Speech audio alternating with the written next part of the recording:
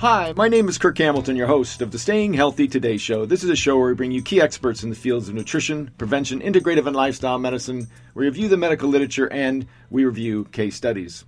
Today's show topic is preventing and curing prostate cancer, enhancing quality of life at Prostate Oncology Specialist. My guest today is a good friend, Dr. Mark Schultz. He's Medical Director of Prostate Oncology Specialist. It's an office in Marina del Rey, California, where I've sent many patients and I'm very thankful for. And this is probably second, third, or fourth interview. I can't remember how long. So welcome, Mark. Thanks for coming on the show today. Thanks for having me, Kurt. Is it sunny down there and you get to look out at the harbor? Yeah, we have a beautiful view. We get a little bit of June gloom down here, but if we complain while we're living in Marina del Rey, we've got some sort of mental illness. Yeah, you're correct. Well, I kind of want to start off the same place because you've taken care of so many of my patients, and for people who don't understand, I live in Sacramento, California, so I send them down to prostate oncology specialists because, number one, they take great care if they do have prostate cancer, but also they give reassurance if people don't have it and evaluate people in a non-invasive way that, well, none of my patients come back and complain to me. In fact, all of them come back and thank me for making a quick trip down to Marina del Rey, California. So with that said, I want to ask Dr. Schultz, when did you get an interest in really saying, I'm going to focus on prostate cancer patients only? It's been about 20 years, Kurt. My ex-partner, Dr. Steven Strum, and I were having lunch one day, and we were doing general oncology, but we'd been garnering a reputation for our prostate cancer work, and we just looked at each other and said, why don't we just do only prostate? And it took us all of about 3 seconds to make that decision. The advantages of specializing in one thing are great for patients and for doctors. Medicine, the knowledge is exploding so quickly, it's very humbling to try and keep up. And we're even challenged keeping up with a single disease, but it's much more manageable. And we can have a comfort level with our knowledge that we really have a sense of the whole field and not feel like we're shortchanging patients by not knowing what we're doing. Has your vision changed now, some 20 years later, about your vision of how you thought you would treat prostate cancer? Well, things have evolved towards managing much earlier, smaller cancers. Our technology to detect it early has improved so much. And so in the old days, we were treating with a lot of chemotherapy and unfortunate people with advanced metastatic disease. These days, we're really focused on trying to preserve quality of life and, wherever possible, to avoid treatment in men with these small, inconsequential type cancers. So what is the real incidence of prostate cancer? Is it increasing, or are we just getting better at diagnosing earlier, or what's the deal? I think you're right. I think it is better diagnosing, and also life expectancy. Even within my career, I'm 61 years old now, and when I was in training, if someone lived into their early 70s, we thought, wow, they lived a full life. We can let them go on into the next world with peace, that we gave them the maximum benefit. That sort of attitude would be ridiculous in this era. People, we counted them up about 6 months ago. We've got 45 patients that are over age 90, and these are people that somehow get through all the horrible traffic to Marina del Rey. And, that actually brings up an interesting point. One of my colleagues asked me is, when do you stop screening? Like do it in a PSA or something like that. But I guess the bigger question is, when do you stop screening for prostate cancer, or there is no age? Yeah, we don't have an age. Now, the whole theory of stopping screening is that it can be dangerous to find prostate cancer if you get into the hands of a cowboy doctor who wants to treat everything. In other words, the treatment can be worse than the disease. However, as people get older, one of the things that we've learned is that their immune systems get weaker as well, or potentially do, and the cancers can behave more aggressively in the older guys. So we don't stop screening. We'll check PSA, but we just have a very off attitude in treatment, reserving treatment only for the most dire situations when people get old. One of the things, what are the statistics of prostate cancer? But I always hear these kind of big numbers of people dying from prostate cancer. And the truth is, for me, I have so much confidence. I mean, I can't remember the last patient of mine that died of prostate cancer, especially since I sent him to you guys. So it's kind of a mixed bag that I think about prostate cancer. On one hand, I know it's very prevalent, but I don't see the lethality of it. Can you kind of put that in perspective? Yeah, well, my old co-partner in the book we wrote, Invasion of the Prostate Snatchers, he said that prostate cancer should be considered a chronic illness, sort of like, adult onset diabetes or hypertension. And I thought that was quite an insight, because that word cancer sounds so imminent, and unfortunately is such a dangerous thing if it's lung cancer or colon cancer, one of these other types. But you're absolutely right. People generally will succumb to old age before the disease gets them. And if someone dies, and we occasionally have someone die of prostate cancer, even though we've got over 2,000 patients with prostate cancer here, you look back and you say, oh, this person was diagnosed in 1992. Okay, so we're looking at over 20 years that they had battled the disease, and then finally it caught up with them. So it's hard to conceptualize an illness that runs such a long time course, and of course in most cases certainly is not deadly. The homepage of the American Cancer Society has a neat statistic which I repeat over and over to try and calm people down when they hear about the word cancer. The 5-year survival of men diagnosed in 2016 with prostate cancer, the 5-year survival is 100%. No one dies within 5 years. Then you go, let's push it out to 10 years. The 10-year survival of people diagnosed in 2016 is predicted to be 99%. 1 in 100 men is predicted to succumb, and this is without any new technological improvements, which, as you know, in this era we're expecting a lot of new stuff. Push it out to 15 years, and we're looking at a 6% chance of mortality at 15 years. So it gives you an idea of the long timelines we're dealing with, and fortunately that close to 95% of men will not ever experience any early mortality from prostate cancer within 15 years. Well, that begs the insight for me is that if you're keeping people alive longer, you really want to make sure the treatment isn't destroying quality of life. Absolutely. The quality of life, as you said, and then also how can we ignore other relevant factors like, good health practices that I know you're so involved in, Kurt? The, proper diet, exercise, screening for other illnesses and tumors become incredibly important. So let's stay with the kind of horror stories that originally, for example, is the radical prostatectomy dead? Well, I wish it would, but like the zombies, it lives on because the surgeons are trained in not only doing surgery, but how to convince people to, dance with them in the operating room.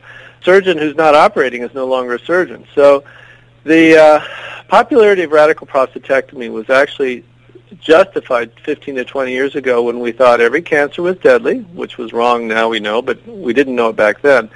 And back then the radiation options were scary bad, just terrible stuff. But both of those have changed. We've now learned that many of the prostate cancers are not life-threatening, and newer technology in the radiation realm has completely revolutionized making treatments that are much less toxic than surgery and far more effective. So then radically destroying the quality of life, it shouldn't happen in a prostate cancer patient. That is correct. And this is, people get so frightened, and of course they're sitting across the table from a very, charismatic and compelling surgeon who's practiced his spiel over and over and over again to smoothly, get people to agree to go into the operating room. But the scary things, the things that can happen with surgery, besides dying, there is a 1 in 200 incidence of death from surgery, are some of the most devastating things to the identity of a man. And we're talking about shrinkage of the male member, crookedness, ejaculating urine, obviously incontinence, wearing diapers. These things are so horrible, I hate to even mention them. But the warning needs to go out that there are better options than surgery. Well, I guess I bring that up, one, because I remember I went to one of your conferences and had, a speaker, a urologist, talk about kind of the horror stories. But I was just thinking back on my own patients I've sent you. I've never had one that's even considered. I don't even know anybody who's had a radical prostatectomy. So they're really unnecessary. It's sort of a throwback.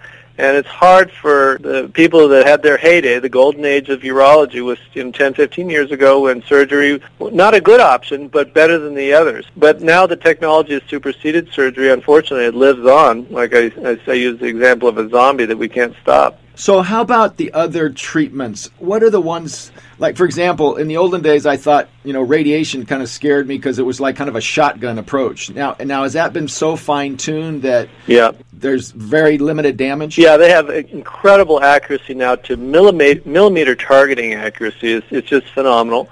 It's not without risk. They're less than surgery, but they're not inconsequential. Probably the newest and the hottest area right now, of course, is that most people are aware of active surveillance, where people can actually safely watch the condition and delay treatment, sometimes indefinitely. And then the new focal treatments, where with the great imaging that we have now, instead of ablating the whole prostate, you just treat the section where the tumor is. And that, of course, is associated with a lot fewer side effects as well. So let's talk about screening. Let's start from basic primary care 101. How would you like to see? This is one of my pet areas of interest because one of the most revolutionary things has happened in this area. The problems have been so confusing because you hear the government saying don't even do PSA screening. Their fears are, of course, that you'll fall into the hands of a surgeon and get unnecessary surgery. The problem is not PSA testing. The problem is the standard practice of doing a random 12-core biopsy of the prostate. This occurs in about 1 million men annually. And this overdiagnoses little tiny cancers that are never going to hurt people. So what's the solution? A new imaging technology called multi-parametric MRI. And I'm trying to educate all our primary care doctors that instead of sending men with high PSAs to urologists to get random biopsies, a bunch of needles stuck in the rectum. What a horrible, horrible thing if you have an alternative. Instead, to refer to qualified centers that can do multi-parametric MRI and look and see with an imaging study if cancer is present. There's a list of facilities. These are springing up all over the place now, and it does require qualified people to do this type of imaging. But there's a list of facilities at the Prostate Cancer Research Institute's website, pcri.org. So any man that's facing uncertainty about a high PSA, I tell them to look up one of those facilities and get a scan and try and leave the 12-core biopsy out of the picture. So let me ask you just about that scan. So number one, if I look on this list for myself, in other words, are these centers popping up all over and some are poor quality and some are good quality? Absolutely true, yes. We can't say that we've certified the people that are on the PCRI website, but these are places where patients of ours have gone for treatment, and it seems that they're doing reasonably good work. I am super selective. I've been relying mostly upon the UCLA facility here in Los Angeles. They do consistently good work. And if you're going to be entrusting your life to new technology, you want to go to a cutting-edge place. So you do need to be selective. And different centers, some of them that are just starting up, are still in their learning curve, and they can miss things. So thanks for asking. That's really important because quality is important. So how much does it cost? And one of my concerns of primary care, let's say I refer somebody, do I have to have a set of criteria that it would generally get paid for? They've done cost analysis first off, and it is less expensive to do an MRI than a biopsy, which is good news. But the question is, well, what kind of coverage are people getting? In our experience, it's very rare for patients to have their insurance deny getting a scan instead of a biopsy. We get 1 or 2 a year where the insurance company says, no, the standard approach is you need to have your prostate stabbed a bunch before we'll do a scan. Obviously, that makes us all cringe. The actual out-the-door cost, because many patients are willing to pay to not have these biopsies done, is about $800 or $900 for the scan. Sure, and the scan is minutes or prep? Yeah. Or so the thing with MRI scans is that you can't have a pacemaker. If you have some claustrophobia, then you may need some sedation. The actual time in the scanner is somewhere between 45 and 60 minutes, so it is a little bit time-consuming. No probes in the rectum as there used to be required, so that's good news. There will be an IV where they infuse some contrast media. It's overall a far less traumatic process than laying on your side and having someone repeatedly plunge a needle into your behind. So I know as a clinician, when you write the script, is it with contrast or is it they automatically? Yeah, the way you write it, we request a 3 Tesla. That's the most high-powered MRI. So it's 3T multi-parametric MRI of the prostate. Multi-parametric is inclusive of contrast, diffusion-weighted imaging, and T2. And I know that's just gobbledygook, but it's pretty much all been hammered out of what a multi-parametric MRI of the prostate is now. So if you order a 3T multi-parametric MRI. If you don't get the right thing back in terms of imaging, that means that center shouldn't be doing them at all. It's pretty basic now. So let's get to the criteria. So if a person goes in and they have a PSA of let's say 4 or 5, which is not outrageous. Right. Is that a good enough reason, just saying an elevated PSA, or did they have I think so. I tell patients with slightly high PSAs, repeat it once and make sure you refrain from sexual activity the night before. If you're having urinary symptoms suggestive of prostatitis, wait a while. Give it a month or two to settle down, maybe take a little bit of a leave. And if the PSA drops back to normal and your doctor doesn't feel any bumps, then you're probably fine without any further eval. If the repeat is persistently up at 4 to 5, then I think it's prudent to get a scan. I tell people you're going to find 3 things on a scan. One is all clear. You're done. Maybe just keep screening. Number 2, there's a highly suspicious spot, in which case they recommend a targeted biopsy, not 12 stabs in the prostate randomly, but a single biopsy just of the suspicious spot to try and determine if it's something consequential or not. And the third scenario is where you get sort of a, what's that little shadow type thing. In those situations, we just repeat the scan in 6 to 12 months, and as long as it's not changing, we just keep an eye on it. So you mentioned something there, no sexual activity before PSA level. How about a digital rectal exam? How about riding a bicycle for 6 hours a day before? Sure. What are some of the bicycle thing can be it sort of depends. Some of the bike seats you sort of sit on your ischium or on your behind. It doesn't push on the prostate. But some of those racing bikes, it jams right up there in your perineum. And that can definitely cause PSA to be abnormal.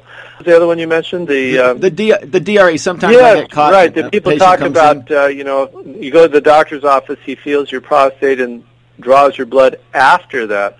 There are reports that can increase PSA, although it's probably not as radical a concern as, like sex the night before or riding a bike. Okay, good.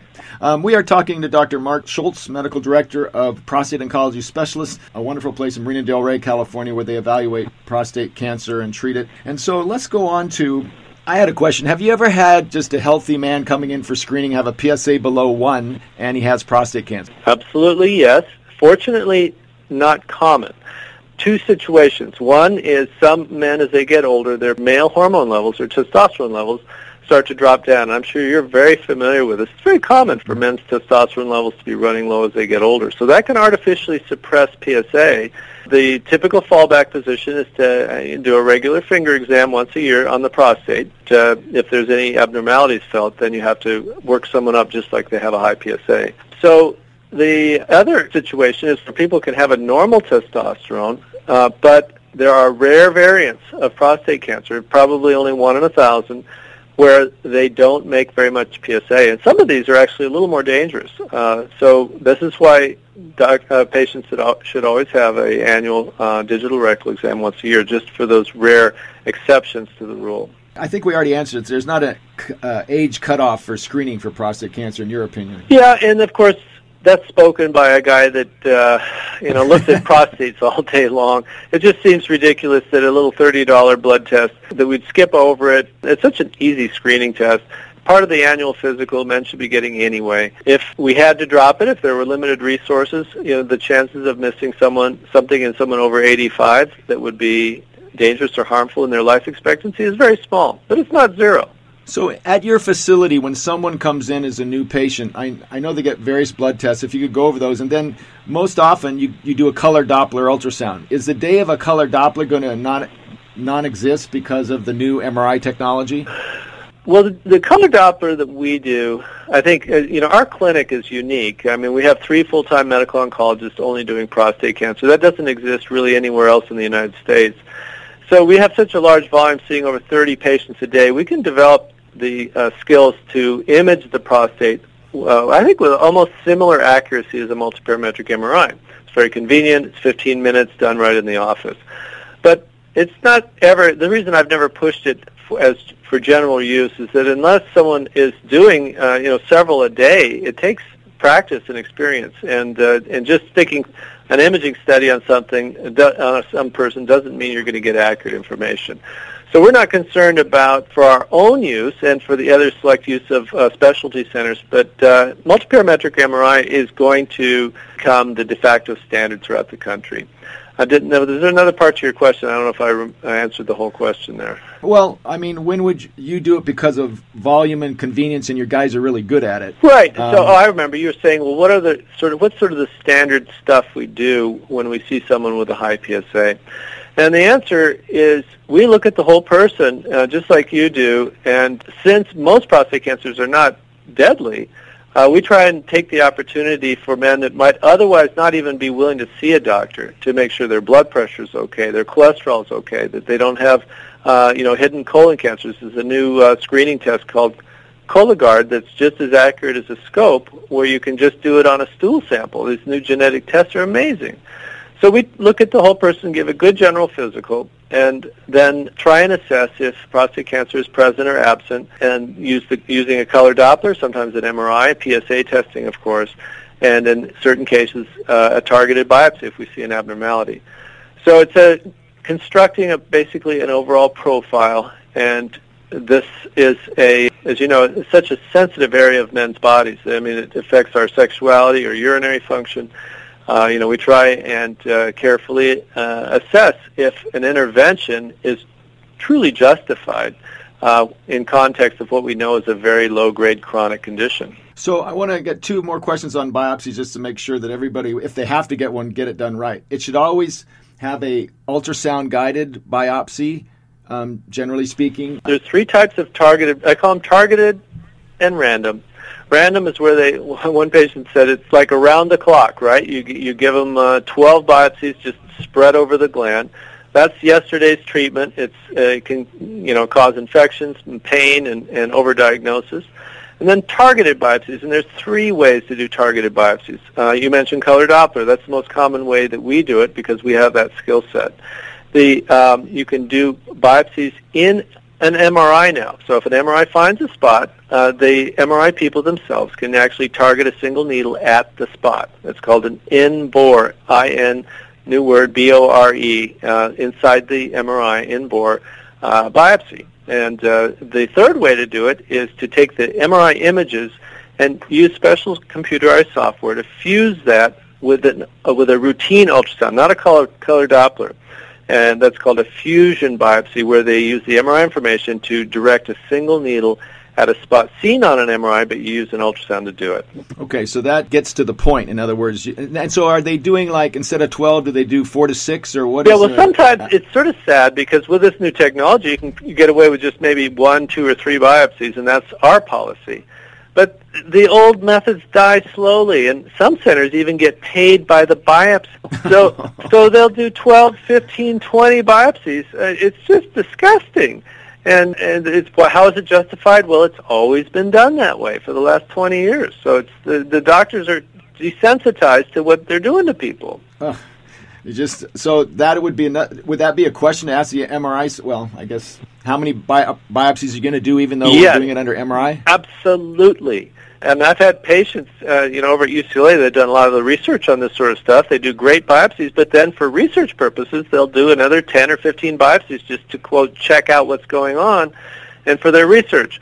And I've had a number of patients just literally walk out halfway through the process, just disgusted that they keep jabbing the needle in over and over and over again when they don't need to. So, you should always talk to the doctors and say and find out in advance how many total biopsies are planned and hold them to it. And should it be less than 6 or 6 or less? Yeah, or it should reasonable? Definitely be less than 6. Usually you can get away with 2 or 3. Wow. Well, that is a huge pearl, because everybody would think they could just go get the MRI and everything's going to be copacetic with the if it was. And then they'll spring this. We're going to do a random biopsy in addition, and this is part of the doctors. They're just covering their ass, right? It's always been done that way, and medical malpractice is based on the way it's always been done. But this just becomes a real problem when technology outdistances, the standard practice. We have to be prepared to move on for the benefit of patients. So I know we got a few minutes left, so there's 2 areas I want to get at. One is, what role does diet play? And 2, what are some of the new treatments? So quickly, can you tell me, I remember you told me a story of how you got involved with diets. Some macrobiotic people came in, and they wanted you to follow them, and you observed a tumor or a regularity go down? Was there something like that? Yeah. You have excellent memory, because I know it's been a number of years since we spoke, and that is absolutely true. What's unique about prostate cancer is the PSA blood test, which goes up when the cancer is getting worse and goes down when the cancer is getting better. So you can track different interventions very easily. After a man's had surgery, this is the only good thing about surgery, is that it takes all the PSA from the prostate gland away, and so 100% of PSA in the blood is from cancer. So men would come in to see me with a rising PSA after surgery. We knew the cancer was back, and maybe going from 2 to 3 to 4 to 5 to 6 over a period of months. And I became a believer when these people would put themselves on these stringent vegetarian or macrobiotic diets, and their PSA would literally flatten out and stop rising. The diets are pretty radical. They would lose weight and get skinny, sometimes frightening everybody, but felt perfectly fine. But it definitely was effective. So the logic of it is sort of simple when you think about it. Cancer hurts people by growing. Well, if you want something to grow fast and grow well, feed it better. Give it lots of protein and lots of fats and sugars, and you can induce better growth. On the other hand, if you deny these nutrients to the cancer, it's not going to grow very well. In fact, your body can subsist on much tighter and more stringent diet than a cancer can. I just actually visited Dean Ornish's program for heart disease at UCLA. But and if you go on his site, he has some his studies on prostate cancer where the PSA goes down under low grade prostate cancer. So that's a very solid approach. Yes, obviously. he's validated scientifically. His dietary recommendations and studies are right on target. I had one thing about PSA that was interesting that I learned from a patient that went to you. You can have a PSA of, let's say, 10, but it can be normal because you have a large prostate because it has to do with just the volume of the prostate. Can you explain that? It doesn't have to be cancer. And this is one of the other cool things about getting a scan like a multiparametric MRI. So men's prostates can vary from 10 cubic centimeters to 300 cubic centimeters. Now, let me just give you an idea of what that means. It means about the size of a little bit bigger than a grape, up to the size of a baseball. So if the gland, or since the gland is producing PSA, the level in the blood is proportionate to the volume of the gland. So what we do is we measure the size of the prostate. And let's say a man has a 40 cc prostate. That's kind of normal for a 60-year-old. You divide the 40 cubic centimeters by 10, and the average PSA, if a person doesn't have cancer, is around 4. If they have an 80 cc prostate, you divide it by 10, the average PSA is going to be around 8. And so this puts the PSA in context. So many of the patients that we see in our practice in Marina del Rey come here because their PSA is 8 to 10.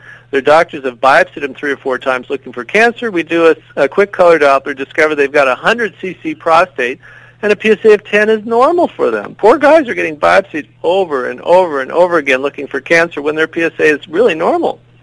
So you could only clarify the volume by either color Doppler or getting the MRI? That is true. That's really the most accurate thing. A smart doctor that feels, prostates all day long can kind of guess pretty accurately the size of the gland, but honestly, ever since we started doing imaging 10 years ago, I've lost that skill because it's so easy to just do a scan. So we'll round it up here. Are there any exciting new prostate cancer treatments that you're thrilled about? Yeah, we've talked mostly about early stage, which is entirely appropriate. That's where 80 to 90% of the people are.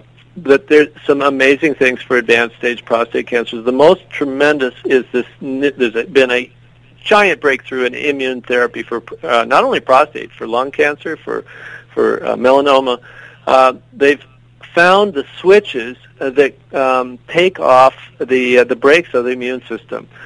All of our immune systems are heavily regulated. If they get out of control, we end up with lupus, rheumatoid arthritis, multiple sclerosis, and all kinds of dreadful things from overactive immune activity. So all that regulatory stuff is exploited by cancer. In a way, it tricks our immune system to be highly regulated so that it doesn't eradicate the cancer. So Bristol Myers and Merck have invented some medicines now that take and pull the brakes off the immune system, and some amazing responses are occurring in otherwise hopeless diseases. So this is also starting to translate into prostate, and it's just, we've heard so many things, they've cured cancer at this, and rats, and blah, blah, blah, and we don't even listen to it anymore. But this is the real deal. We're going to see a transformative situation with cancer going forward over the next 10 years due to the breakthroughs that are occurring in the area of immunology. Well, Dr. Schultz, I know you got to run and see a patient. People can self-refer, correct, to your facility? Oh, yeah, they can call us, and they can call you, and it's easy to find us. Just Google prostate oncology, and we pop right out. Right, prostateoncology.com. Well, thanks, Dr. Schultz. Thank you so much for taking time, and we'll talk again maybe next year. What a pleasure, Kirk. Thanks so much, and you have a wonderful day. And I want to thank you, the audience, for listening to this edition of the Staying Healthy Today show. And remember, you can listen to this on my website, stayinghealthytoday.com, or up on iTunes. I'll talk to you soon. You have a fabulous day.